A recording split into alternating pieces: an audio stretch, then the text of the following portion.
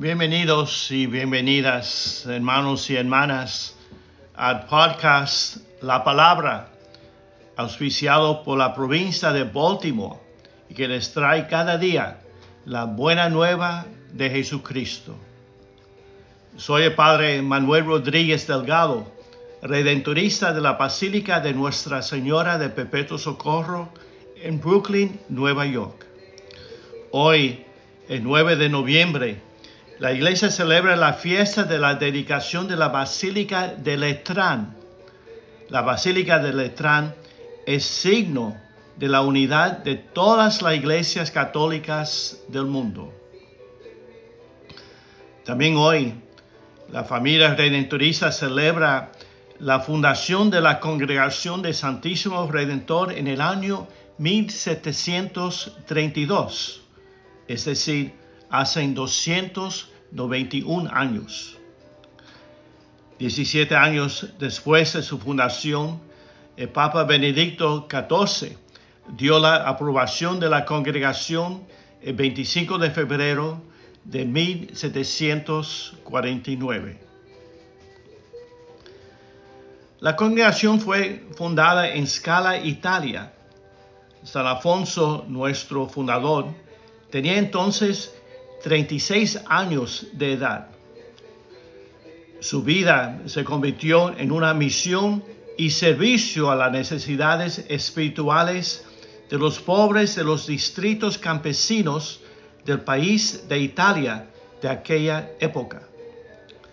Trató de ayudarles especialmente a través de misiones y ejercicios espirituales.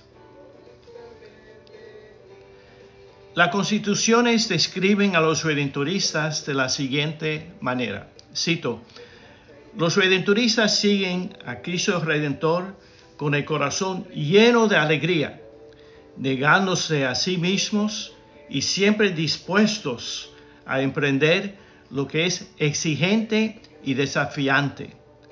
Comparten el misterio de Cristo y lo proclaman con la sencillez evangélica de vida y de lenguaje, para llevar a los hombres y mujeres la abundante redención. Fin de la cita. Los redentoristas viven en comunidades misioneras.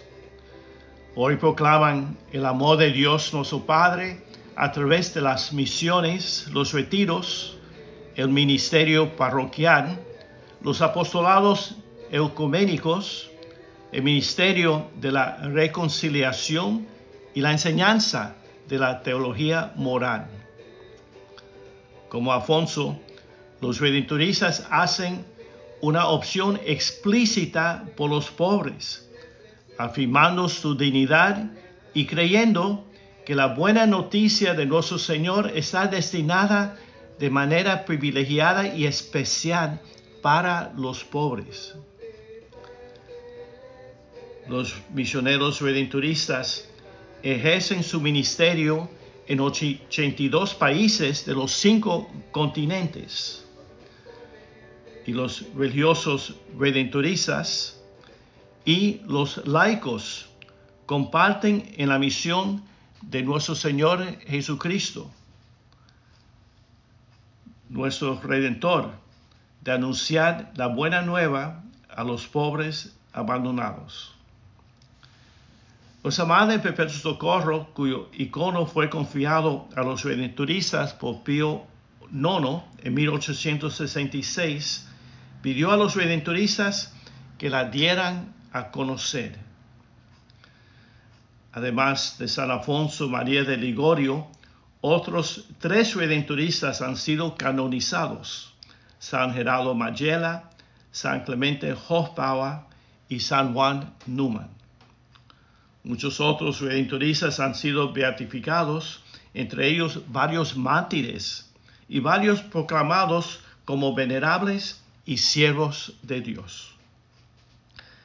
Hoy rezamos por la familia de la Congregación de los Redentoristas, especialmente para que sean siempre fieles a su vocación original de ministerio para los pobres abandonados.